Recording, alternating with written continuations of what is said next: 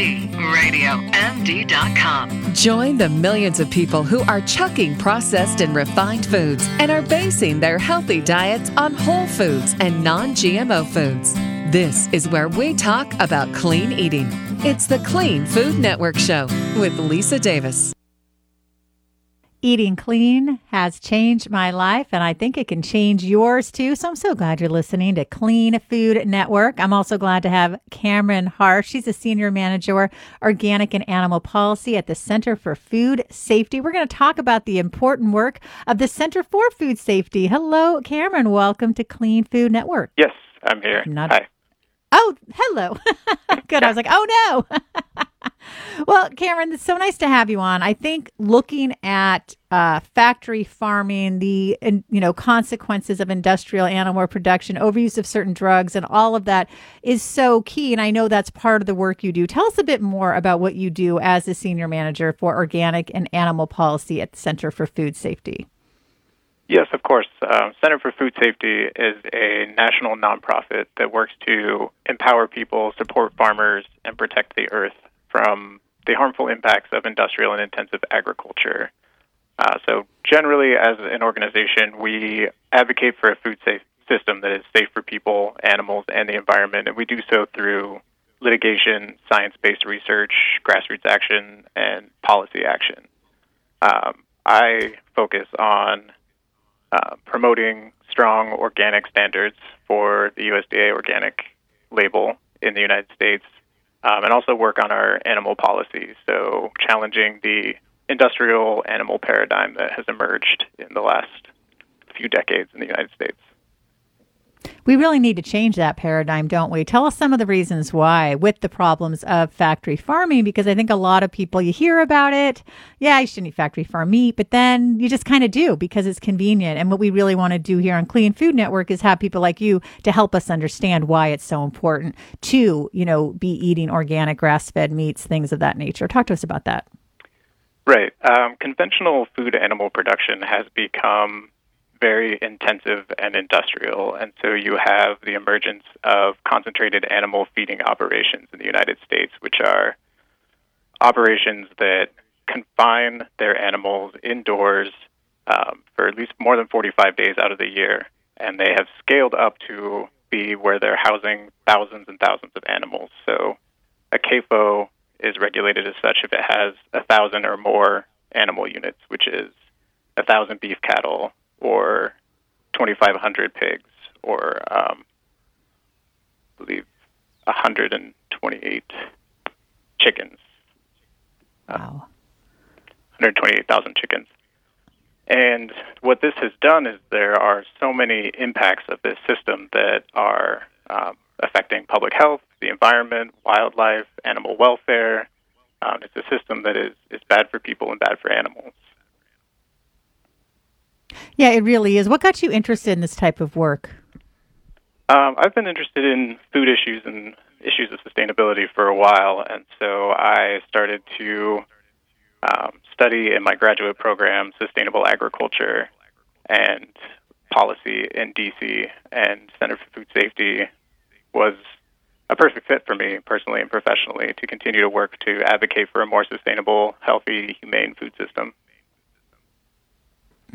I'm so glad that you're here to talk about this because, like I said, I think it's like a convenience factor. But it seems like the paradigm is changing a bit, or maybe it's just in certain areas. Maybe it's just, maybe it's the people that I know who are really dedicated to eating clean and making sure that we're treating animals humanely. Although, it is just a very tricky situation. You mentioned earlier litigation. Talk to us about that. How often does that happen?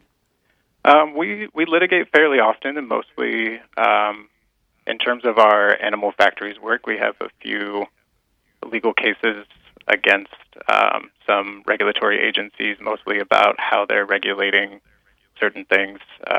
Case in point, we often are engaging with FDA in policy realm and in legal realm in the way that they regulate animal drugs.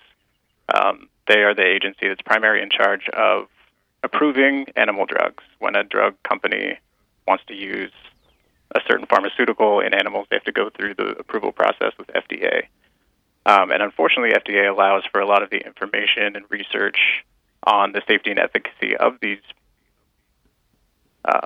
applied drugs to come from the industry themselves. So the drug manufacturer can present the safety and efficacy data to FDA, and FDA takes that as an indicator of whether it should approve or not approve this drug, rather than conducting its own research or requiring that the drug manufacturer have independent researchers doing the efficacy and data studies. So we're constantly engaging with FDA to encourage them to improve their oversight of the approval process so that drugs don't come on the market for use in animals that turn out later to be unsafe.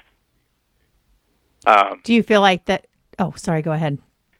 No, I was just going to add that an example of that is Center for Food Safety worked for years to get FDA to withdraw arsenic-based feed additives, which are allowed in chickens, turkeys, and pigs, as a growth promoter and as an antimicrobial that prevented disease from emerging in unsanitary conditions and for a number of other purposes.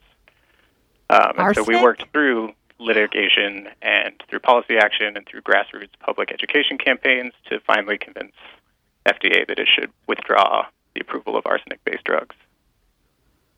That seems so crazy to me, doesn't it? I mean, it's almost like, are you serious? That's ridiculous. But it's not. I mean, apparently they're doing things that they shouldn't be doing. And that's why it's so good that people like you are doing the work to bring this to light. What is going on at the FDA? I'm kind of blown away right now. Yeah, well, we kind of wonder the same thing, and we are constantly engaging with FDA, and they have a lot of great people, and obviously they are tasked with a huge burden of regulating all that they do regulate, animal drugs being only one aspect of their regulatory oversight. And it is by no means an easy job, but we hope that they are constantly trying to improve the process and be more rigorous in the approval process, so they're making sure that things like arsenic are not being used as antimicrobial feed additive in animals, and a number of other things that and other drugs that are currently approved that we feel very strongly have safety and animal welfare concerns and should be withdrawn. How long did it take with all the grassroots movement and all the great work that you're doing to get them to take the arsenic out? It started well before my time at Center for Food Safety. I think it took about a decade from when organizations like Center for Food Safety and some others started bringing information to FDA about arsenic not only being the carcinogen that it's known to be, but the residues turning up in meat and poultry products on retail shelves, and therefore being a consumer health concern. It took a number of years before FDA finally took the move to withdraw the product. It also took a lot of pressure on the drug manufacturers themselves to convince them to stop making arsenic-based drugs. Yeah, well, like I said, thank goodness for the work that you're doing. Why don't you tell us all the ways we can learn about the work that you do at the Center for Food Safety? Yeah, we have a great website, www.centerforfoodsafety.org. You can learn all about our various programs on pollinator protection, animal factories, organic and beyond, and genetically engineered crops. Yeah, that's a whole nother topic. I really just really hope that people take away from this the importance of eating organic grass-fed meat. Because if you're eating organic and grass-fed meat, right, we're not going to be dealing with these things. We're not going to have to worry about arsenic, Cameron, and other harmful additives.